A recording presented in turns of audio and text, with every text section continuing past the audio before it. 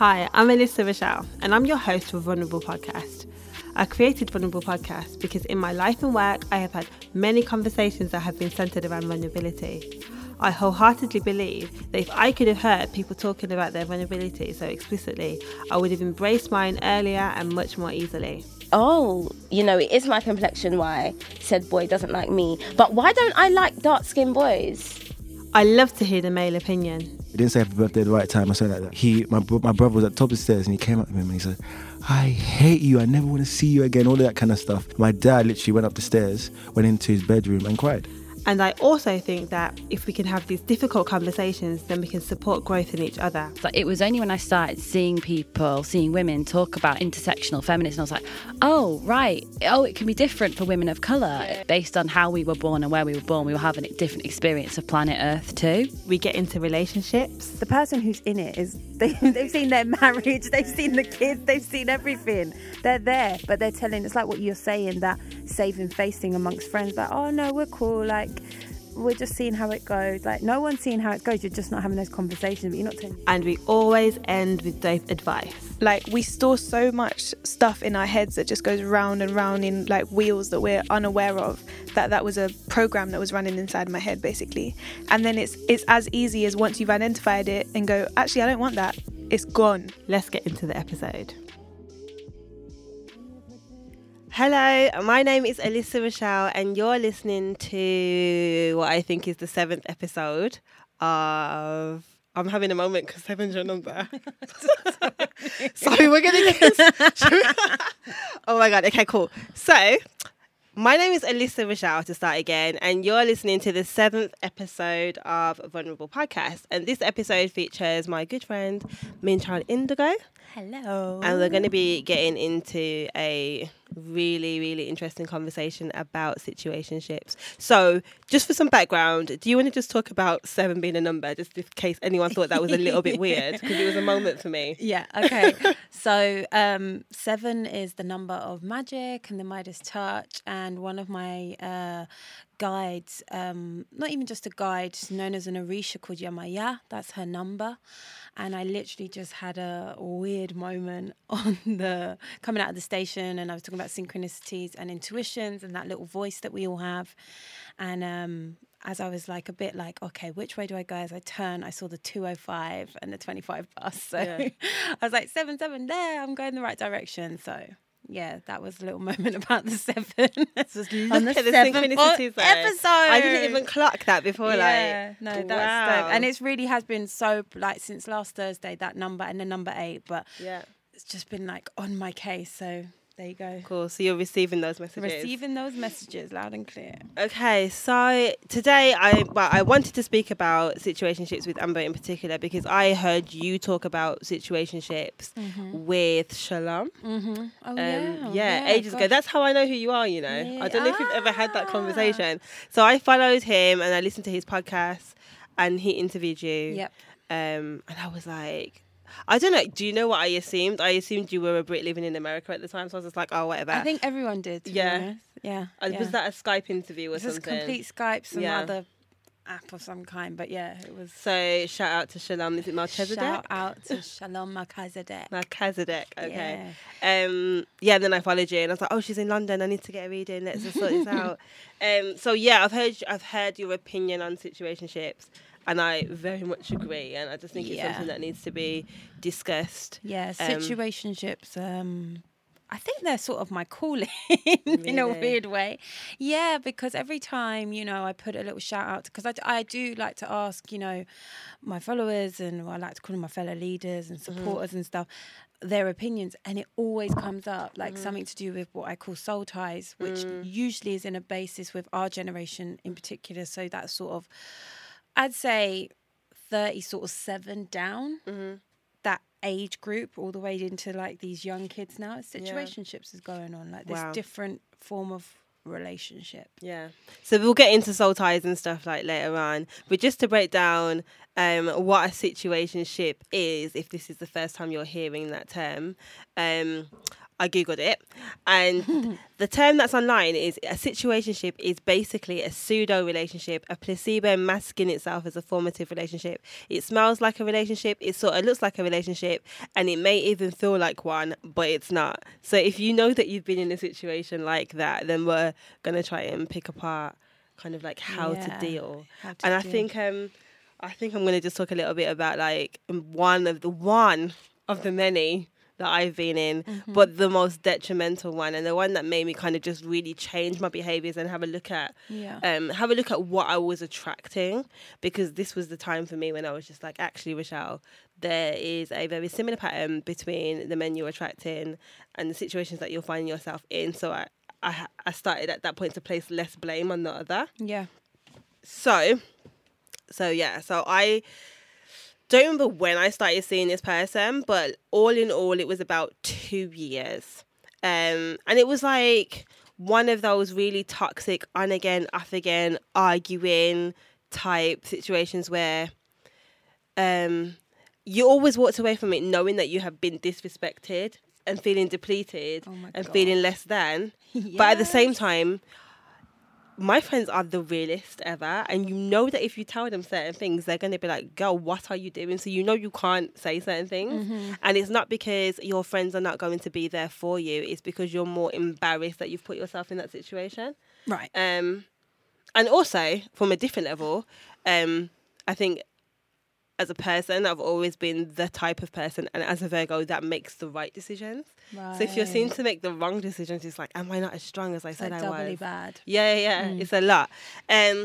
So we were in this thing for a while, and long story short, we got to a space where it was my birthday, and I remember going on to, so we were separated at this time, going onto Facebook around my birthday and seeing that he was at an event with his girlfriend.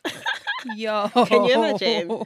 He was at an event with his girlfriend, and I looked at the comments, because you do. So that, you know, Facebook is rude. So Facebook, but even if you're Facebook is rude, even if you're like not friends with that person, because I was friends with him, anything he does, Facebook is ratting him out. Like Facebook is letting me know what's happening. So I'm like, okay, cool. So in the picture, in the comments, it's things like, oh, my mum really enjoyed meeting him. He was so nice. You should bring him to all your events. And I'm like, hold on. Well, what's going on here? But I was angry. Obviously, it wasn't like a funny thing. Like I've had a good like 6 years to kind of think about this, but I was so pissed off. And I think I was more pissed off because it was my birthday, which kind of doesn't mean anything. But when you think about it, I think I expected more respect, especially around that time. And do you know what I mean? And the amount of disrespect. So anyways, the older I get and the more I've reflected on that situation, I've come to the understanding that maybe I was never his girlfriend. And then that was the moment for me, and I was just like, okay, Michelle, this was definitely a situationship. And when I was in it, you couldn't tell me that wasn't my man. You really couldn't tell me. But if you asked me to put money on the fact right now that he was ever claiming me as his girl, I would say nah. He probably didn't. But was he saying it to you? Yeah. Right. That we were having, the pillow talk was there, you know. You have to understand. See, that to me, like, that is... I don't even want to, like, discredit you to say that was a situationship, because that's just a liar telling you that. True. For me, with a situationship, it's very clear that the person is not claiming you, but they're also not letting you go. You know? So, like, you had like, that situation, if it made you feel anything to do with being, like, feeling stupid or silly or anything, somebody was telling you, you know, what you thought you were. Yes, and so yeah, but not claiming me overtly. Okay, so there'd be little situations like I never went to his mum's house. Like we'd go to his mum's house and he'd go in and wait in the car. Oh wow! Do you know what I mean? So like when you're in the space, when you're in his house and we're like doing whatever we're doing, I'm his girl. But outside of the house, you're not. That wasn't what it was. But like for me, a person who says you're in a relationship, you're in the relationship. If you're allowing for that person to then, you know, not do relationshipy things, that is on you. But I still wouldn't say that was fully on me. The situationship and your allowance. Your allowance was linked to what you was allowing in your relationship. I think that you should still hold that as a relationship. Right? I feel like it was too painful for me. But of course. But like situationship. My version of a situationship, what I've always seen it as, and I've been in many, and I'll break down why I've been through so many and why you don't need to go through so many. Yeah. But I said, and I've always felt that a situationship is a toxic relationship dressed up in an addiction, usually. Okay. Now, that could be linked to drugs, you know, the usual addiction, drugs, alcohols, you know, you smoke together, whatever. Usually it's the addiction to good sex. The sex part of it, which, you know, is always highlighted within conversations of other people I know that are in these situations, is, but the sex is so good. Now, obviously, That was part of it. That's a big part of it, a huge part of it, because it's an addiction. Even if you're not the most highly sexual person, Which I'm not. it's an addiction. Yeah, same. You know, like, I'm not someone who's like got to have sex all the time. I'm a sexual woman, but I'm not, you know, I don't have to have sex all the time. You know, I've gone celibate years at a time. So it's not that, it's this person, it's the sex with that person is addictive. So there'll be some form of addiction between you of either partying, you know, something going on linked to both of your vices, and it brings you together and it makes you close. There's always one person who's in it more than the other. And what I believe is that you haven't been claimed in any way, shape or form. The person is constantly reminding you, like, we're not together, but you know I like you and you're my friend. I see you as a friend, but then I get confused because I miss you. And just constantly playing this game of cat and mouse. And then you know, what I found in my situationships is that I would always have to pull myself away, like allow myself to be chased. And which to me, I just think is what we're taught, the wrong ways of having a relationship. We're encouraged, even like, you know, our grandmas might be out here saying, let him do a little bit of chasing. Yeah. Which is true to an extent. But how many times does it work when you're organically doing that? Like, you're genuinely busy. You genuinely do want to spend time with that person, but you're in control of your life. So you're a bit like, you know, that first beginning bit where, not that you're not sure on someone, but you like them, but you're not like, it's not overwhelming. Yeah. But it's a good feeling. You're still thinking about them. You still want to text them and all that, but you're not. That stuff, that's a normal chase because it's genuine. But the minute it goes into trying to make someone chase, that's never going to turn out well. And that is what situationships is always. You're always either trying to be chased or you're doing chasing. And there's always one person who likes it. It's kind of like, I agree with some comments about how, I think was in, you know, the article, is that friends with benefits. It's not that. It definitely isn't that. There is a some form of respect there of that, like, I see potential in this person, but I'm just not sure. I just want to feel out some other people first. You think that's coming from the side of the person that's less in it? Yeah. Right. 100%. The person who's in it is, they've seen their marriage, they've seen the kids, they've seen everything. They're there, but they're telling, it's like what you're saying, that saving face thing amongst friends, like, oh no, we're cool, like, we're just seeing how it goes. Like, no one's seeing how it goes. You're just not having those conversations, but you're not telling your friends that. Yeah. You're telling your friends, oh, yeah, we do the bedroom talk and da-da-da, but it's usually like 9 times out of 10 it is that, like, it's a real, like, you want them to be your partner because it's so best friendly, but you have sex with this person and this connection with the person. Yeah. So really and technically it is like that written on paper relationship, but there's just something not right. Yeah. And I believe that they are karmic and toxic relationships for growth. I think it was karmic. So I will share a little bit. It's going to be, I don't know, this is the first time I'm sharing, like, awkwardly. That's all right. But anyway, so it was definitely a thing where my body was reacting to being with him in ways that didn't make sense. So I do think, and I was very aware of what was happening. So to be graphic, so like after we would have sex, I'd go to the toilet and I'd be in the most pain. Wow. To wee. So I'm thinking, this man's giving me a STI. Like, obviously I'm not going to go out there and start cussing. Let me go to the clinic. Clinic's like, there's nothing there. There's nothing wrong with you. Like, you haven't got an STI. Like, you're fine. So I'm like, okay. And it would happen again and again. Like, my body was telling me, this man does not need to be inside of you. Do not enter. Do not enter. And that has never happened. That has never happened to me before. And so, and I say that to say that even though I had that the intuition that I shouldn't have been there, and even though it ended so badly, it was such a I learned so much from it, Right. and which is why I think it was karmic. Yeah, it was very addictive, and it was very like fatal attraction-y type Yeah. from my angle. It makes anyway. you feel consumed. Yeah. It's like everything. You know it's not as important as life in general, but it just takes over your whole mind state. That thing you're talking about with your body, I think that's like one of the biggest signs of a situationship. And so many people like would hear this and think, if they haven't experienced that, why would you do that? You can't say anything until you've been in that experience, why you go back for more. Yeah. Because it's this strange, like you said, this fatal attraction, destructive. It's like I said, it's coming. Now, don't get me wrong, not every single situationship that I've heard of or even I've been involved in has necessarily been like argumentative, but it's definitely been dramatic. It's always really heightened, so freaking dramatic. And the thing is as well, like, I am the least dramatic person you will ever meet. I'm so chill. Like, I don't engage in drama or beef. And there's times where like I'm at an event and I'm on my phone and I'm getting a message from his baby mother, and I'm thinking, is this my life? Is this my life? And she's just like, just in case you think that you're the only one, just know that he's telling me that he loves me and he's saying that we're going to get back together. And I'm like, this is coming from your Facebook though. So like, why is she on your Facebook? And then it's like, I'm having these kind of conversations and I'm just thinking to myself, why am I having these conversations? How have you put me in a space where I'm talking in this manner and this isn't my character? This is not who I am as a person.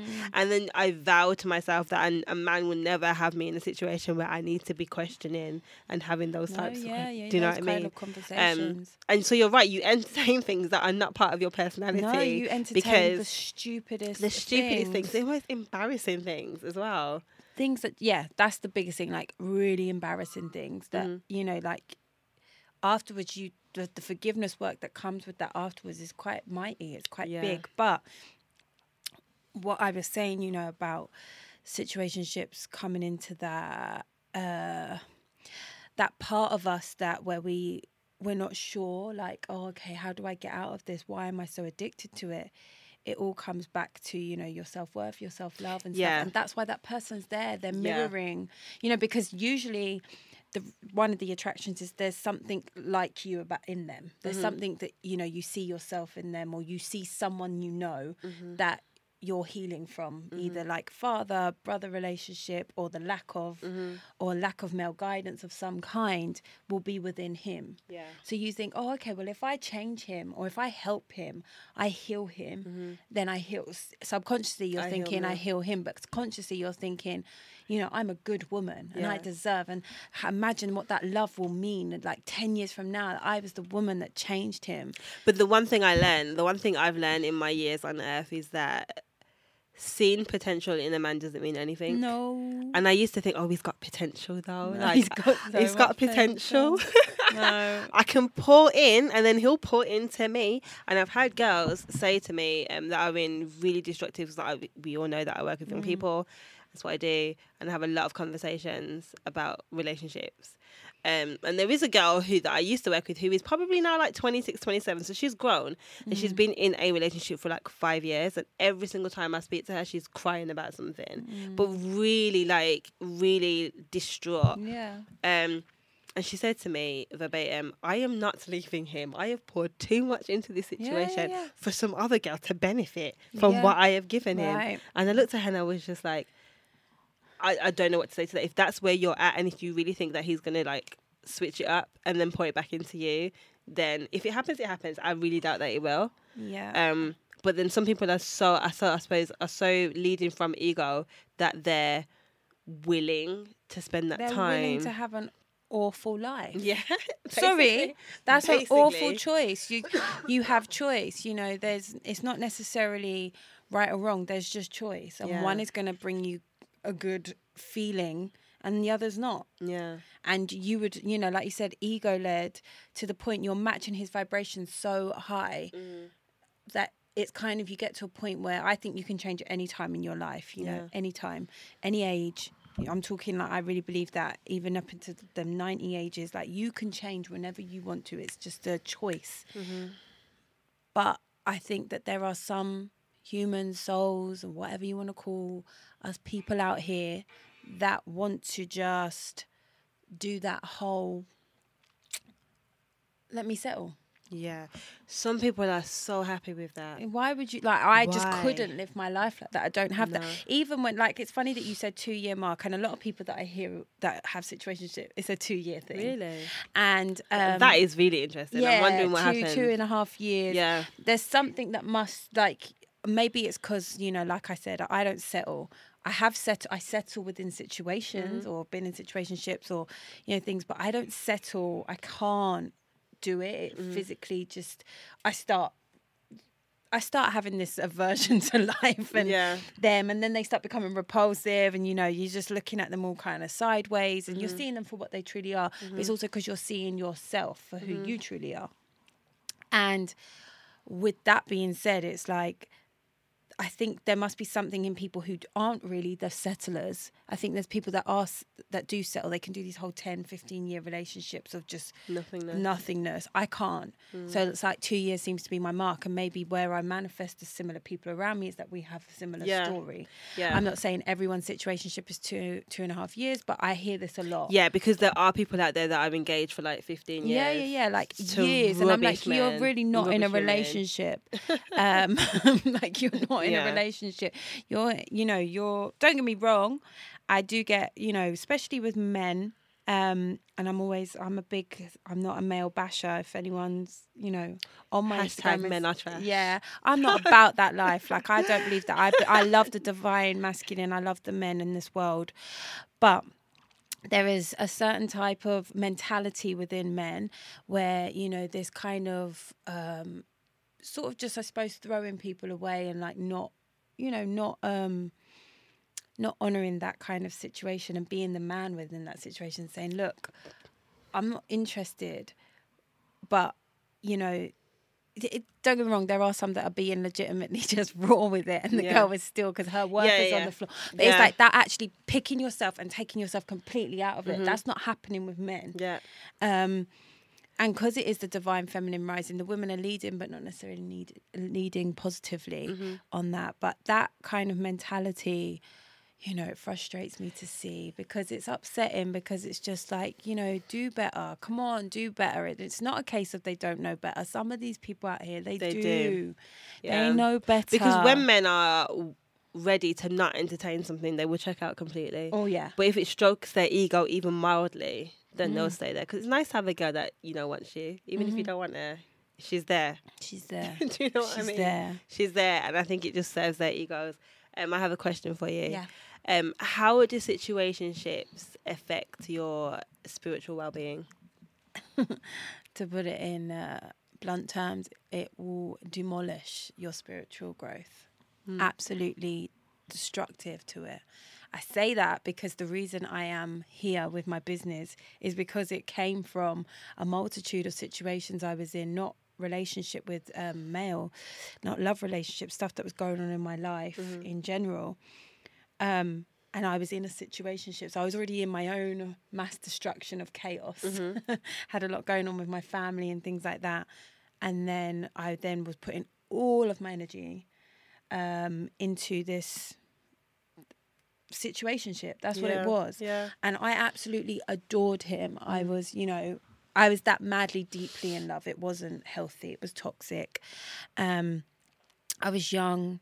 He was, you know, a fair bit older than me. At the time, I was still young in my mind, and I was in my coming into my mid-20s. I was just turning 25, and this person was like in their 30s. So what? Same. Now I'm 30. That was the same. Yeah, now I'm 30. I'm like, hold on. So you know now he was taking the hold on. Piss. I know what it's like to be 30, and I know guys are a little bit more this whole immature thing than women, but it was like, you were still, like, to me, he was a man. Yeah. That's what was so attractive about me. He wasn't a boy, he was a man. Yeah. But he had this playful, you know, inner child type quality, and, you know, I just, now I look back and I've healed and forgiven that, but in that time, my self-worth, my respect, all of that good stuff was just on the floor. So I had to, you know, it took me 2.5 years to stop with that person. And it just took me to keep doing things to embarrass myself, to, you know, the amount of times me and him, we had BBM at the time, had deleted each other off BBM and then would be back.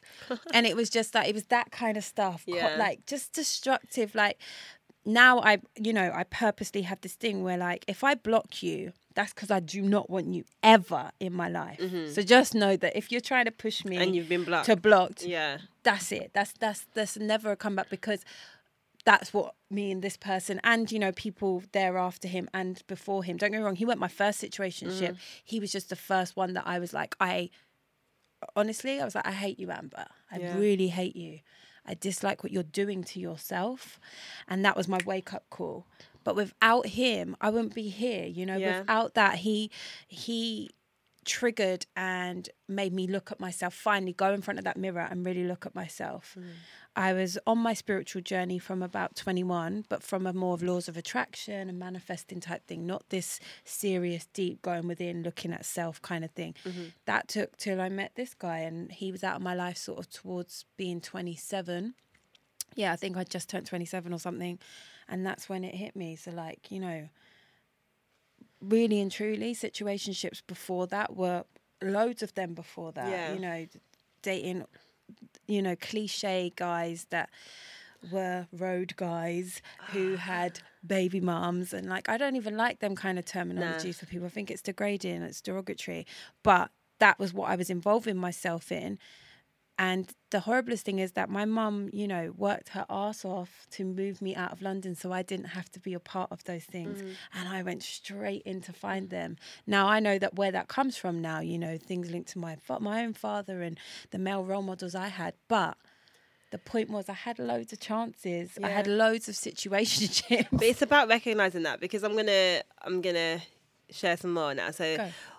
I have been single now for about 3 years, and I made that decision, like, I am not doing this anymore. This is really strange. I don't know how to navigate this space. Let me just walk out. But one thing I realised was that all of the men I had dated or been in situationships with had trauma with their fathers. Extreme trauma. So I'm just not going to put them in order, but I'm going to just kind of give you an example. So we're talking murder. Wow, okay. Father's been murdered. Died from, two of them parents died. Father's had died from cancer. One of them was in prison for life. I don't know, like, I'm not even making this up. There's like just complete loss or extreme circumstances. Like drug addicts, like unlike coke and you know, I don't even know, like crack addicts, like proper like addicts and stuff. And so I'm thinking to myself, okay, that's not normal. That's not. It's not normal that I have attracted people that have had their fathers removed in extreme circumstances. Because it's not. It was never too easy to say, oh, their dad just left their mum and then had another child with another woman and they were cordial. It was never that. So then I had to look at that on my own relationship with my dad and the way how he wasn't present and my issues. And I am very like, I've always been the kind of person that was like, I'm fine, but it wasn't the case of like, I didn't believe that I was fine. I believed that I was fine.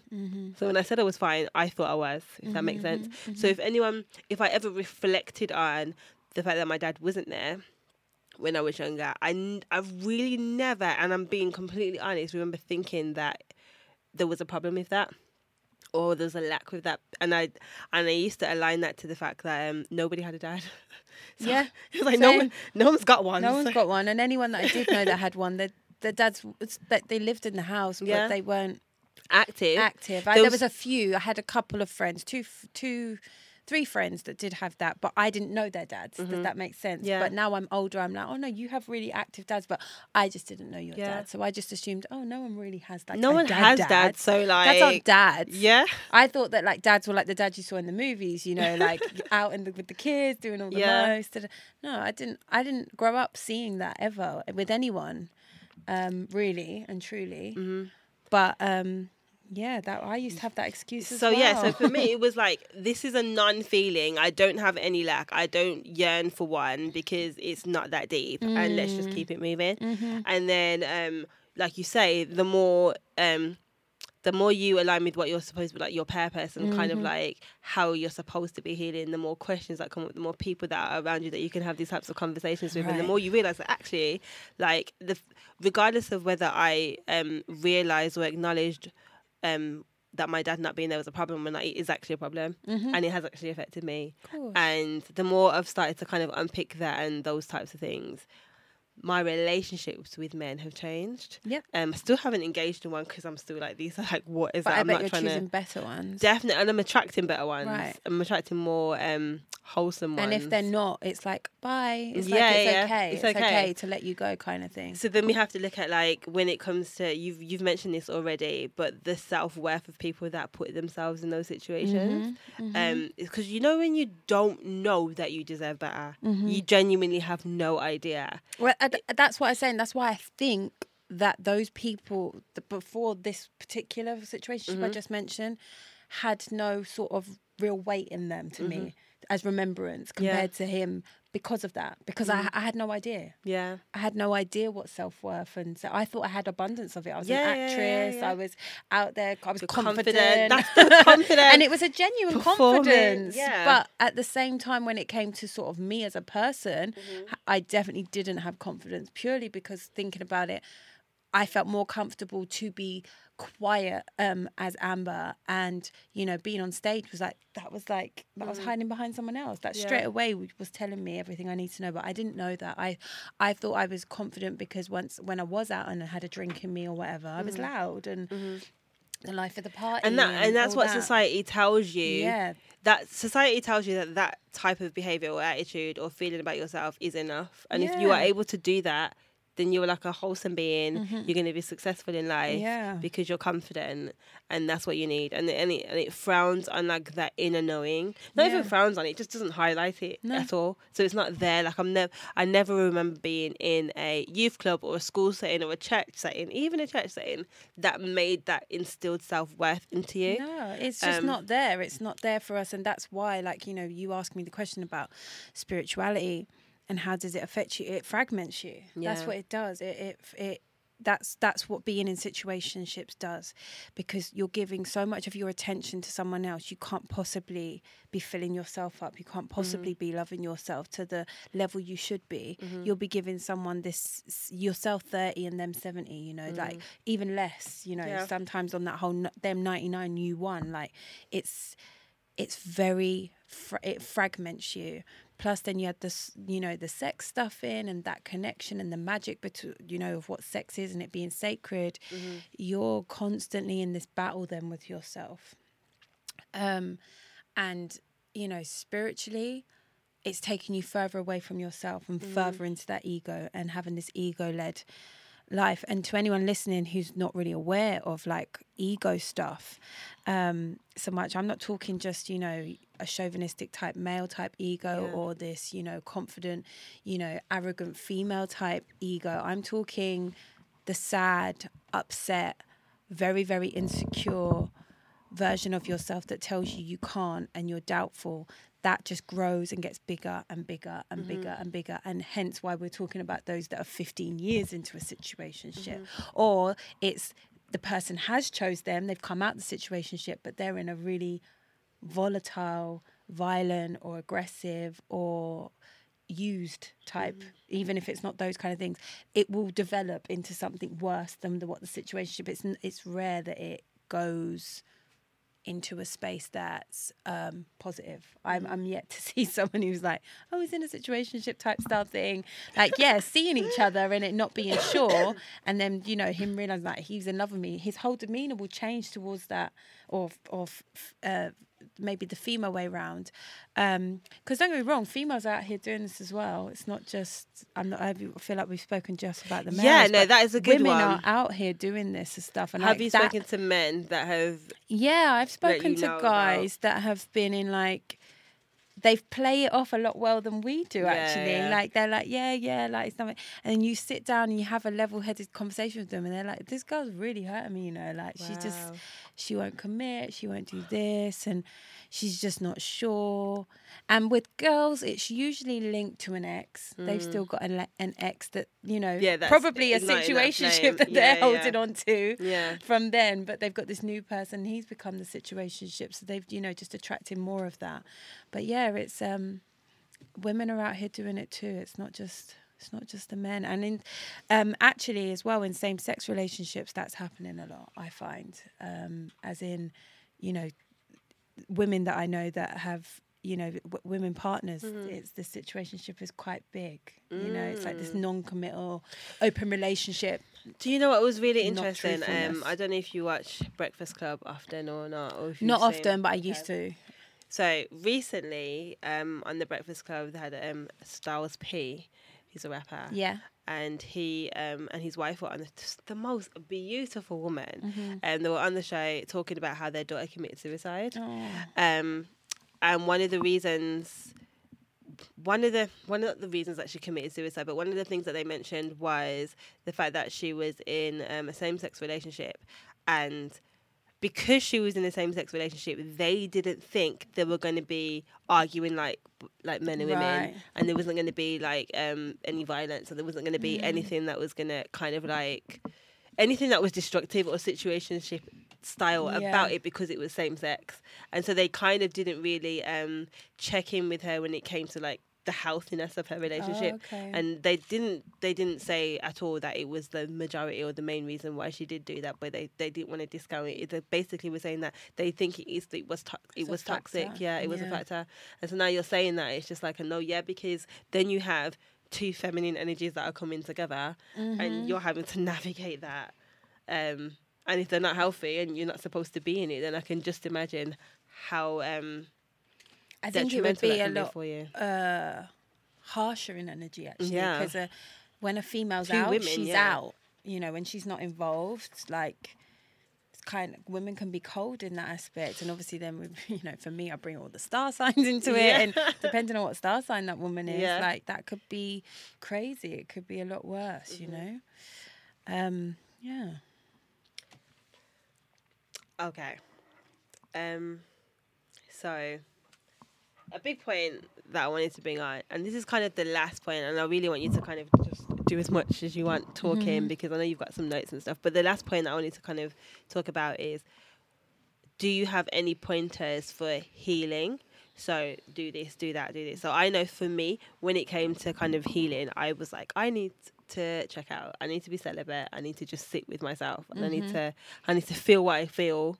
I need to feel like I want to be in a relationship and not be in one, because that's not what I need to do. Right. And then work out why I feel. Do you know what I mean? Because I've had phases over the past 3 years where I've been fine, and then I've had phases where I'm like, I need a boyfriend.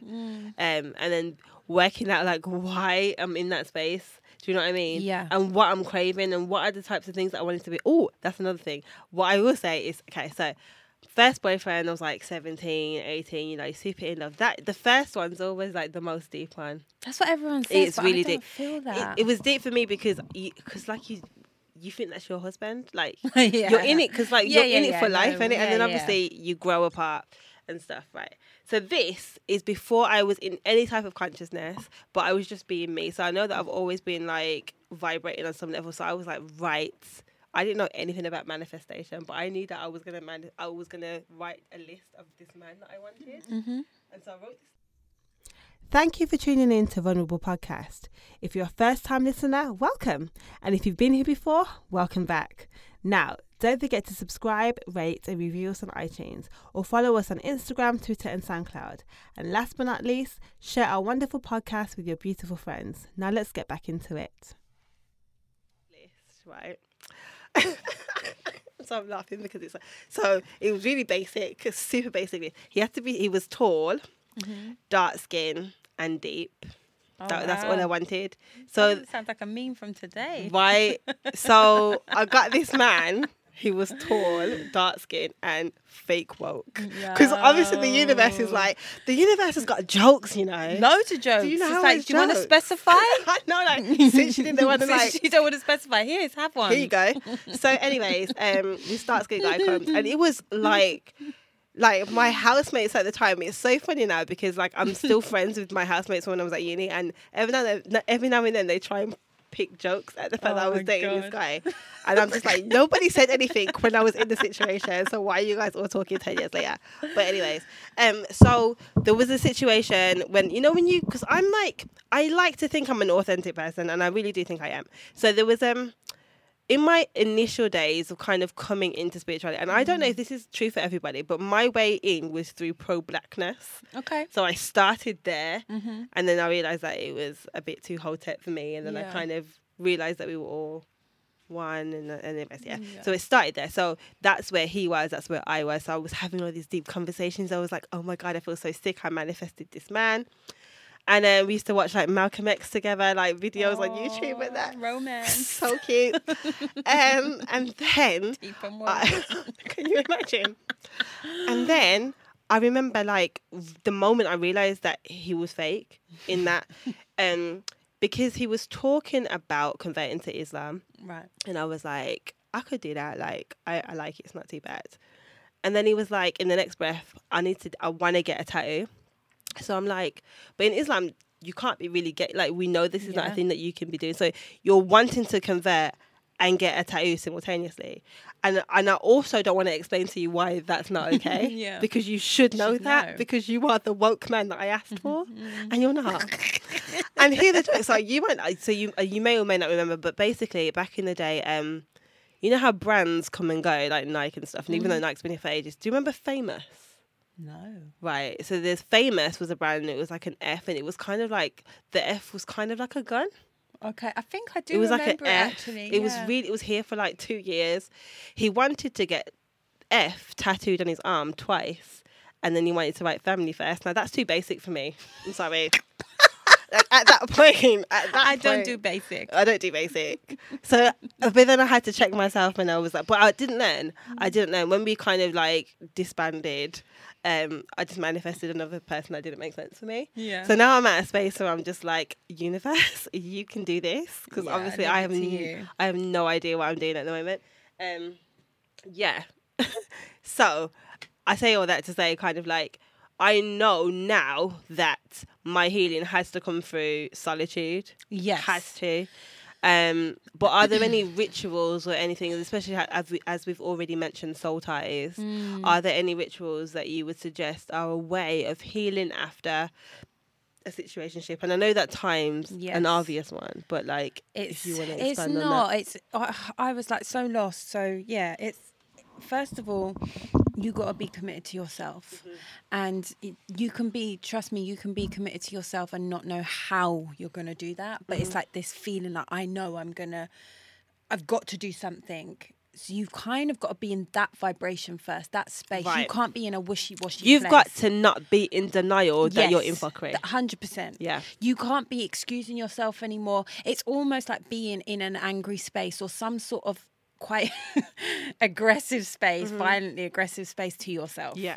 So that you've got somewhere to come up from. Yeah, like radical. Like I said, I don't say the word hate about myself. I don't really use the word hate, but I can tell you in that moment, for those few days that I was in that real aware of my irresponsibility and all that stuff, I was in a state of self-hate. I can remember where I was on the bus, going to work. Yeah. I can see that image, and it had to stay, and it stayed with me to remind me, don't go back there. You don't want to go back there.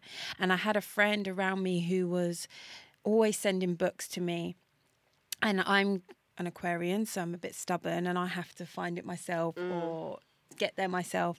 And I was just like, oh, I don't know about this book. Anyway, she sent me a certain book.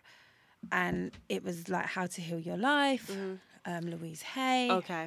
And I know, like, rest in peace, she just passed away the other day. And I don't believe I've ever really come across her. So I've seen you post about it, and I've seen some other people. Yeah, like, don't get me wrong, that's the only one of her books I've read. I swear by it, because it is a little bit, that kind of softer approach at things. Okay. But she's constantly remind you to not blame. Right. And then the way she's done it, I love the way she flip reverse it. It's the book on, a guide, and then at the back of it, she tells you her story. And don't ruin it for yourselves. Read the story after, because it so humbles you into being like, wow, this woman's experience kind of thing. So that book isn't just the answer, but that book was what was I was kept getting given books, and I was resisting. And you're not ready for anything until your divine moment. So that's the first thing. So don't be hard on yourself for not really. If you're not there, I'm not encouraging it. Keep being in that situationship till you need to get to your sick of yourself point. Like, that's the only thing I will say. It's the ready point. It's that I want to change. I need to change. I said situationships. That's why I put the word addictions in there. It is an addiction. So it's no different to any addict out there who has to, wants to come off the drugs. They have to want to come off the drugs. Like, you have to want to change your life. And that's what this is. You're addicted to pain. You're addicted to low vibrational relationships, low vibrational interactions. You have to come to that understanding and awareness in yourself. So that's like step 1 on the program, if you like. Step 2 is like, then right, what am I going to do about this? Yeah. And I would just say, just gravitate to as many spiritual pages, on the gram. Filtrate your mind with people that you resonate with. That may change over time, but it's like you almost got to feel like you're grabbing with all 10 fingers, like this overwhelming feeling, and then slowly you drop out. And drop off. There'll be people that you're like, nah, I don't feel you. You're not, like you saying, you're not as woke as I thought. You're not as conscious or really spiritual. You're just, but they will plant the odd seed that will help you. Yeah. They might just put that one post up about, like I was saying, soul ties or something, and it just resonates and takes you to another page, and then all of a sudden you're at your healer. Yeah. And I would say seek a healer if you really don't feel. I created Moonchild Indigo for that reason, that there was no one out there talking about what I learned later, like 3-4 years after this process, what a soul tie was. But I was doing soul tie work. Yeah. Unaware. But so that's why I created, because I was like, there's nothing out here for people.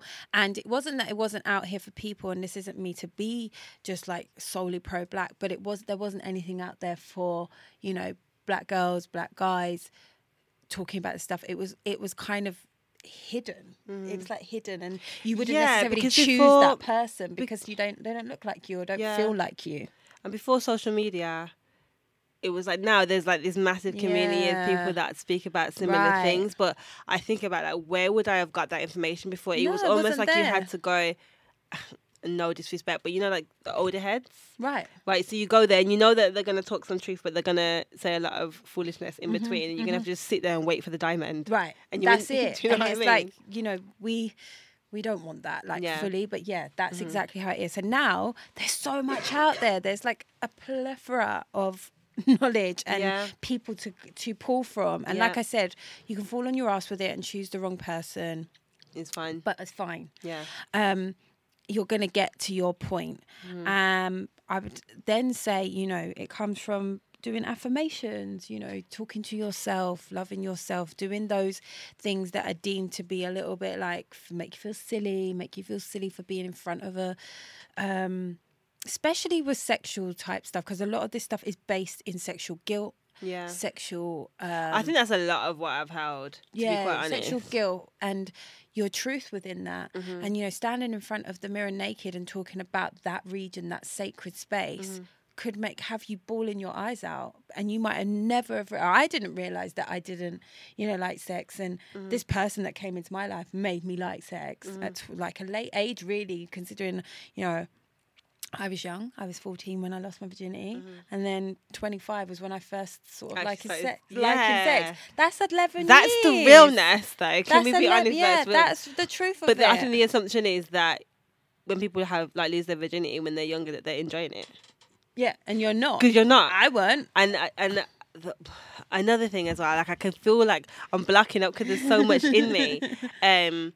Another reason why I decided to kind of step away and just find solitude is because I had to think of every sexual encounter I'd had and ask myself whether I genuinely wanted to be there. Yeah. Do you know what I mean? Because there's an expectation that you're supposed to do this now. Yeah. And you can do it because it's what you're supposed to do. So I'm gonna go out on a limb and just say that probably most girls or people, men as well, maybe, are not enjoying it for a good portion. A good portion of their early sexual career. Right, exactly. So it's like, if that's the case, I'd say that's step 3, coming Yeah. being aware of your sexual guilt, and then you're gonna need a lot of healing. And it doesn't necessarily mean you might get to the point where you are more in a space of you've got tools now. You've managed to get a couple of tools. So that will work, like cutting cords. You've done the soul tie work. Soul tie, just to briefly go over it, because in case people are like, why do you keep saying this word? I don't know what it is. Soul tie briefly is to just give and ask for your soul back from the person, and give your soul back to the person. Every time we have sex, we swap. We swap, not our full soul, but a fragment. That's why I said it makes us fragmented to have lots of situationships. It makes us fragmented to have a lot of sex. Without doing it this kind of responsible way, where like you can have as much sex as you want as long as you're going home meditating afterwards and asking for your soul back. You know, if you know you're never gonna have sex with that person again, go and do the most. Do whatever you want. If you know you're not going to have sex with that person again, but just make sure you're asking for it back. That's why, as women get older, especially, and men out here doing it, are doing this whole celibacy thing now, like this break in between. And it was my mum, not from a sexual point of view, but my mum was the one who encouraged me, like, Amber, you never ever have a break between each of these relationships you're in. She's like, you coming out of it, and then within 2-3 months, or she said sometimes it's weeks, you've manifested a new person. You've got this, she's like, and I see it, this crazy connection with them. I know I'm not going to be able to tell you, like, Amber, stop, because it's this connection thing, but you're not realizing you're creating that, you're making that happen for you. And it still happens to me now. The minute I come out of it, I will always, and it's now checking yourself, like, okay, so this is something that happens to me. Am I going to entertain it? Am I going to see the signs beforehand? And I had a sort of situationship, I suppose, during like a time that I was separated from my partner. And that person, we kept saying, well, this isn't a situation, because it wasn't. But the old me was definitely trying to penetrate and come through, and therefore little pockets of what I used to experience started to happen, and I was freaking out because I was like feeling like such a lousy person.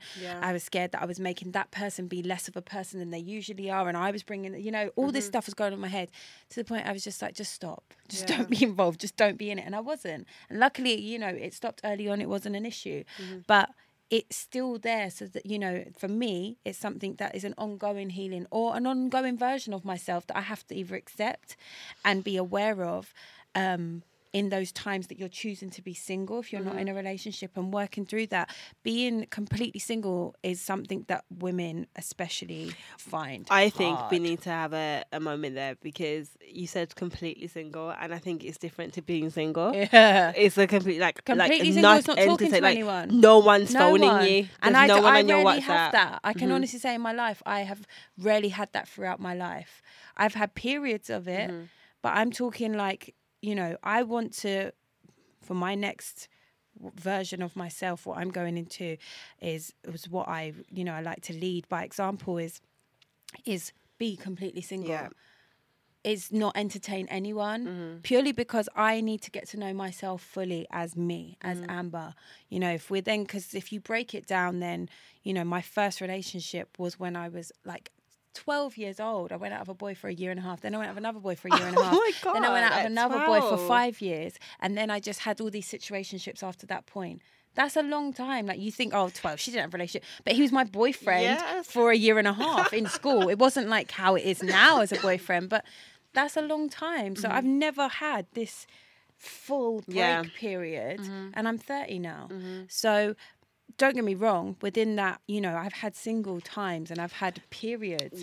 But it's this fear that comes in, like, it's like, oh, it's boring. Why is it boring? That means you don't really like yourself very much. That's the truth of it.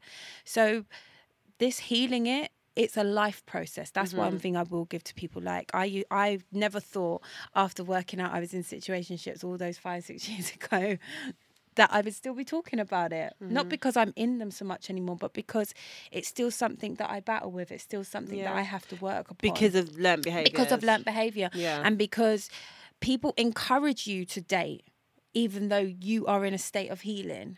You know, you're in a state of, you might be over that person, but you're not over what happened to you. You know, you might be like, I don't want that person back. I would never take them back. But what they did to me, that happened to me a few times. Therefore, it's raw. It hurts. why would I ever bring someone else into that? And we can also, like, in hindsight, we always can do that. But when someone pops up, it's when you have to actually apply it. And that is not easy. I think you just saying people encourage you to date, and it's like there are so many instances in life where people just say you are your own person, you do for you, you eat for your body, you do for you operate for you. But it is also very hard when people when you respect people's opinions and then they give it to you.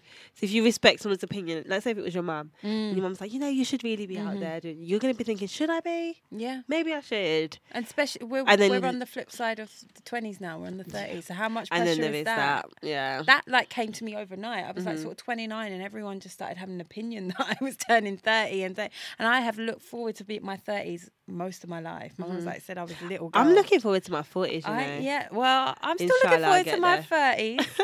But I'm like, this pressure is huge on not so much me personally, but I tap into the collective consciousness. And for women in general, this not being with the one or not finding the right person by sort of this age is a big deal. So yeah, I agree. It's something for me, but I think more for me is more so for me because I am not ready to get married and to do all of those things. But then I also know that I don't have that much time to get ready.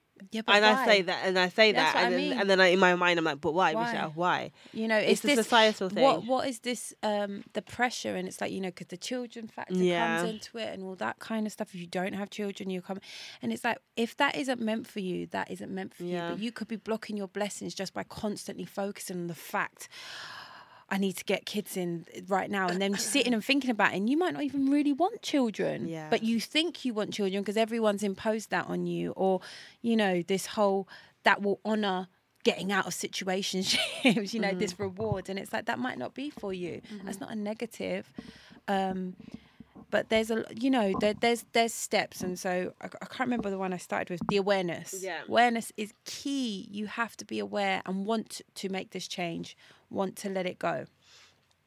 The second thing I said, I think, was spend time.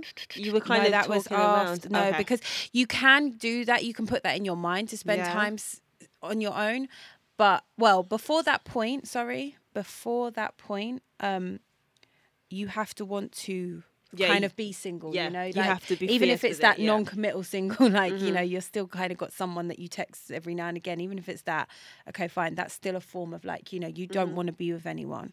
You're not going to try and find a relationship. I remember back in the day, I had a friend who dated a lot and had in-between friends, if that makes sense. So when you're single, it's like, oh, this guy again. Yeah. But it was a conscious thing, like the in-between friend. And it's like, for me, I've always been the completely single person. I'm completely single. This is what I do. And it's because, I don't know, I think I'm just an all-in type person. So if I'm going to be talking to you, I'm talking to one person. That's what I'm doing. See, that's my thing. I'll be talking to you, that person only. I can't do the whole talking to loads of people thing.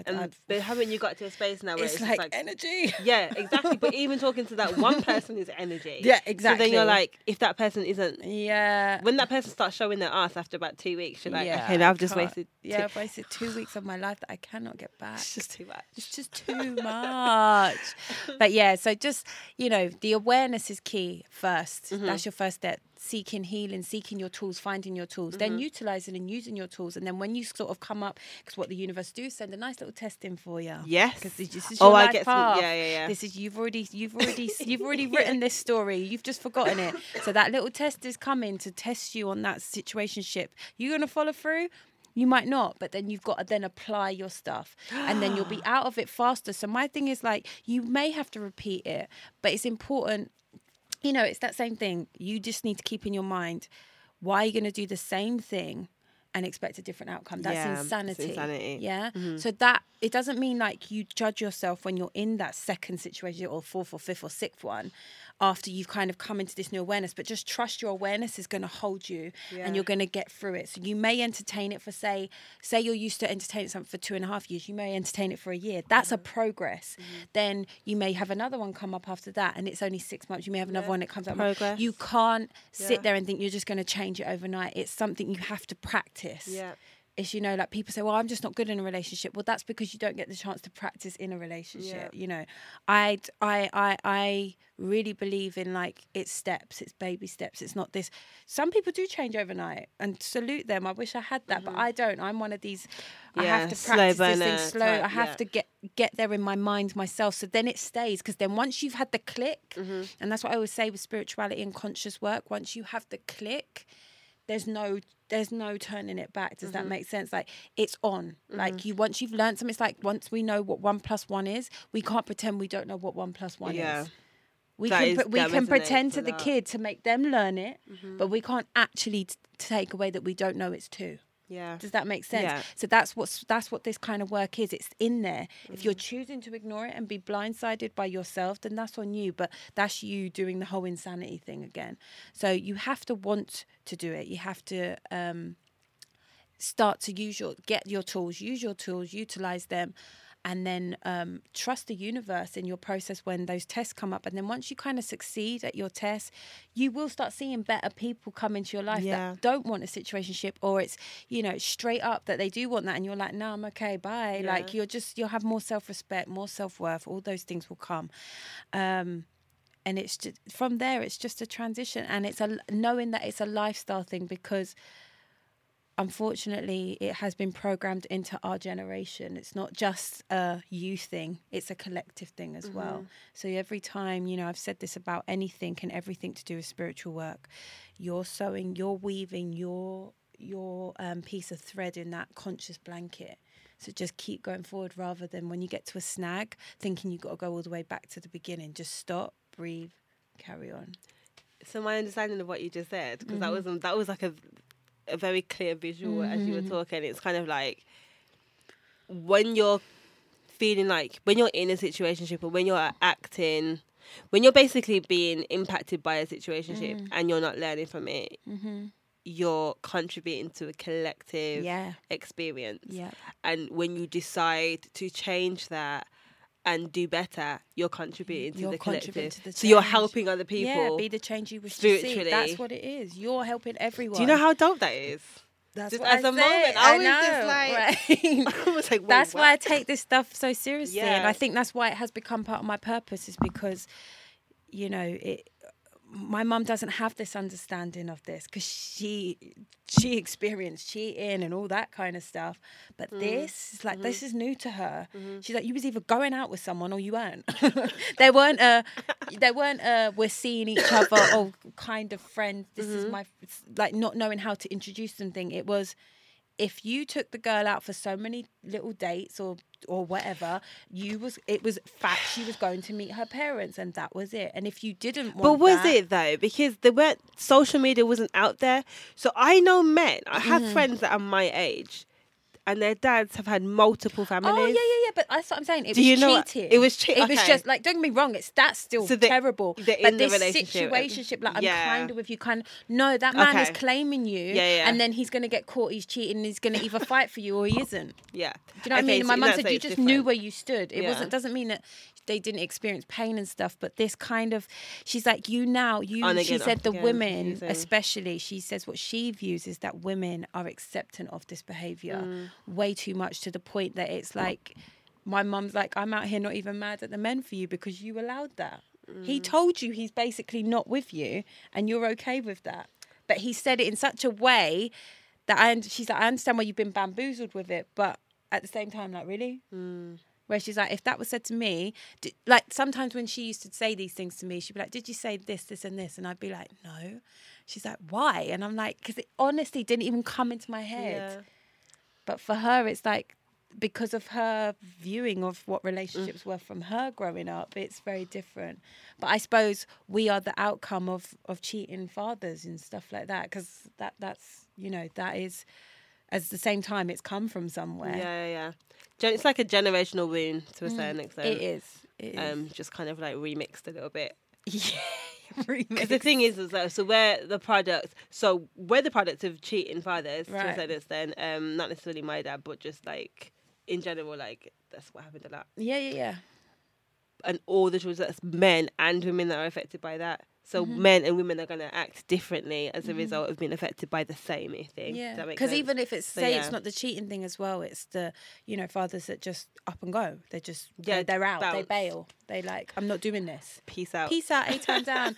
And like then that's what it is. You get a man who won't commit to you. Yeah. Who will bounce at the And I slightest thing. I think for me as well, like I did have a lot of compassion when I was dating these men because you understand that pain, Right. So you're just like, That's I what get keeps that. you there. It's like, you're my mirror. I understand that. You're my So mirror. it's not I that understand your bad. pain. So that's okay. You'll get there.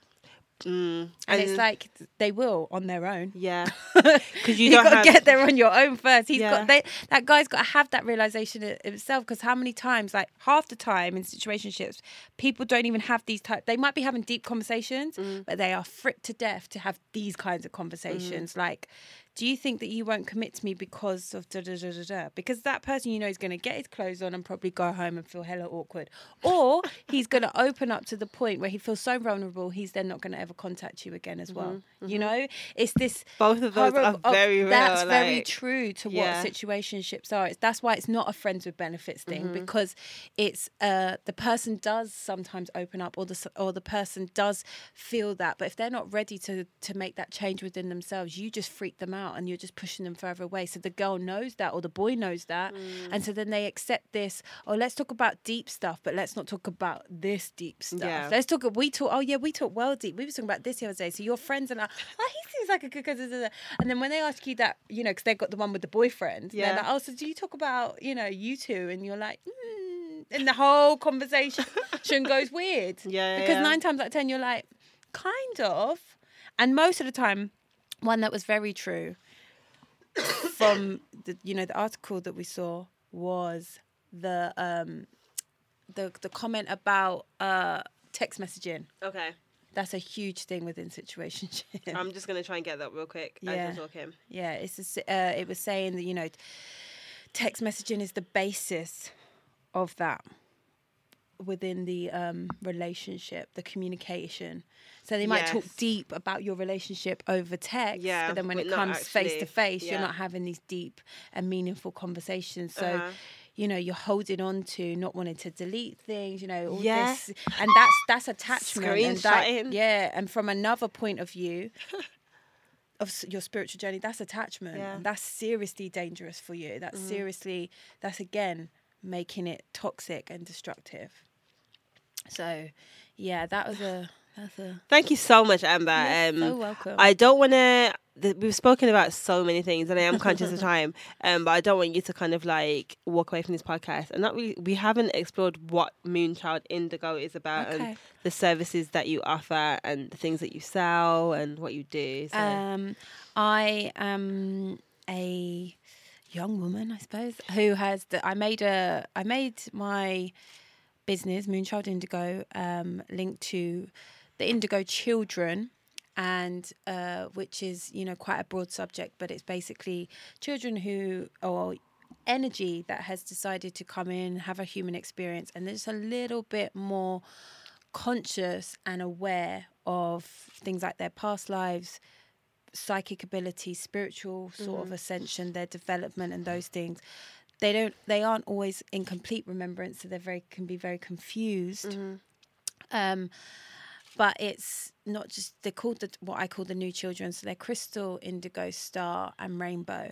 And they're not better, or there's a lot of stuff out here putting them on pedestals. That is not the case. All it is that they have a slight more bigger remembrance than the average human having an experience. That's all. And it is to awaken other people into their journey. That's all. So I made it I am one of those people, if you like, and I had a lot around me, and I tend to always have lots around me, and then I kind of offer my services out. It was kind of just to help those people in their journey, but now it's spread it out to, because so many people are spiritually awakening. It's beautiful. So I just offer services of psychic readings, spiritual development, psychic development. I also sell crystals with my mum, and that's a different part of the brand, which is Indigo in London. And that's my mum's brand as well.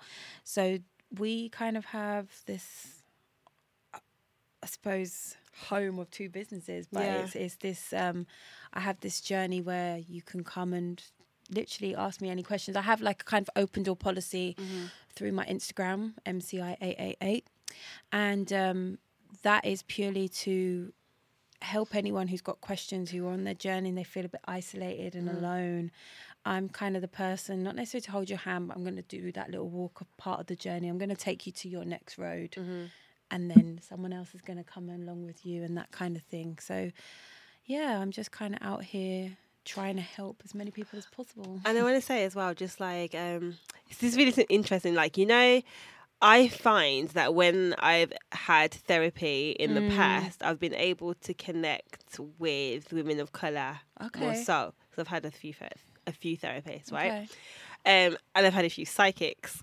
So what I love about them, because obviously you've done my readings as well, is that you're not like an Auntie Sally type. No. That's just like, so babes, I knew you was like, I phoned this lady once, right? I don't know if I've ever told you this, right? And then she's just like, Michelle, are you a singer? I was like, yeah. She goes, I knew you was, because X Factor was on as soon as you phoned. And I thought, are you trying shit? Like, I don't actually want to be a singer in it. Like, I can sing. But it's just that kind of like cultural reference, and the fact that you're young and like you are able to deliver readings in a way that just connect. Yeah, my readings are, I always say they're a little bit different. And I never used to like to admit that, but it's true, because I hear this a lot, and a lot of my feedback is very similar to what you said.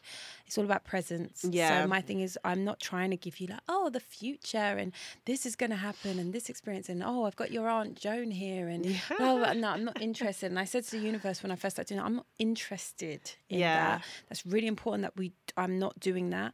I only want to help people on their journey. So some people say that it feels like a little, I'll be honest. Every time someone leaves, it's like, sorry, I know this isn't a therapy session. And I'm like, if that's what it felt like, that's okay.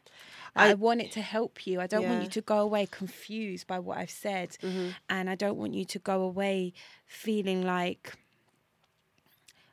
unrealistic, you know. I don't want it to be so unrealistic that like I'm like, no, you know, there's just abundance. If there's work to be done, I'm going to tell you about it. I'm going to give you the bluntness and the realness. And also, if you're over exaggerating your pain and trauma, I'll tell you about that and be like, listen, everything's cool. You just need to believe it more. You just need to do the work to chill yourself, you know. So it's I'm grateful to finally sort of surrendering to doing my purpose, because when I hear stuff like that, that's why I do it. And if you're interested in getting a reading, what I would suggest is that follow you on Instagram first, and then check into a live session. Yeah, because I do like, you're probably the only person that I'm like, okay, Amber's in the live. What am I doing? Can I focus on this?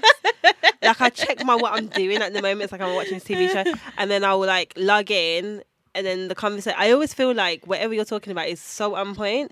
And then the people that are like in the chat as well, they're asking questions that I want to know, and I probably stay for like quite a while a lot of the time. It's nice. So I would, you know, if you're like obviously like, especially now anything, you can save them. That's brilliant. Oh, can you? Yeah, because I can save them now, so you can tap in for 24 hours. Okay, yeah. I do want to find a way. I'm probably just going to start filming them, where I film my live and then upload it to YouTube or wherever, Facebook, something, because sometimes so many people keep saying, oh, that I really wish that I could kept that bit, and it would be cool to kind of, you know, have something to reference back to. So yeah, that lives. Do you do them weekly? I try to, and if I don't, you'll always know that it's every other weekish. I tend to go because we have a lot of energy, like what's going on astrologically and you know, within our planets and all that kind of stuff. So I'm no astrologist, but I love astrology, and I think it's good to. I think it's really important to talk about things from a not just a normal point of view, but from a person who isn't an expert, because we do learn from each other. So, you know, when I talk about things to do with, you know, astrology, and I get asked questions and people are like, oh, you know so much, I'm like, I don't know anything compared to, you know, some people. But you guys teach me as well, because someone will say, oh my God, so I'm a Virgo and I do da-da-da-da-da. I'm like, oh my God, I've never noticed that. But yeah, oh my God, I can see that. And this friend of mine is this friend. And that's how we learn. So some things I am an expert on, and I'll say I am. And I'm proud to be. But some things I'm not. But I think it's good to talk about it anyway. Yeah. You know, I'm not, as long as you're not claiming your way's the right way or the wrong way, it's just, this is a conversation. And the lives, I love doing them. I love them. Like, I love this podcast. I just love chatting. I do. Well, thank you so much for coming You're down so today. welcome. You're so welcome. You can follow Amber on Instagram at MCI888. And I'm Yeah. going to assume you're not on Twitter because I don't follow you on Twitter. No, So she's not on Twitter. no. Is it the same on Facebook? It's Moonchild Indigo on Facebook. Moonchild Indigo on Facebook. There's 2 pages, business page where you can add me as a friend.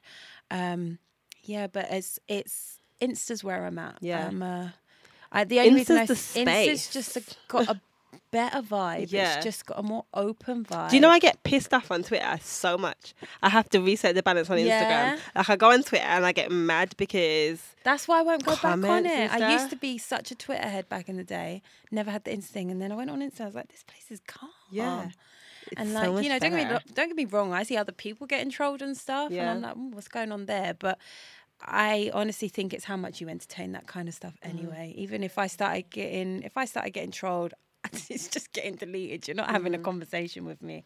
I haven't got time. Because it was proven that Instagram. This is Deanna, by the way. It's ironic because Instagram was actually posted as one of the worst social media platforms for mental health. No way. Yeah, I YouTube was the most like not empowering, But it was uplifting. it was the better one.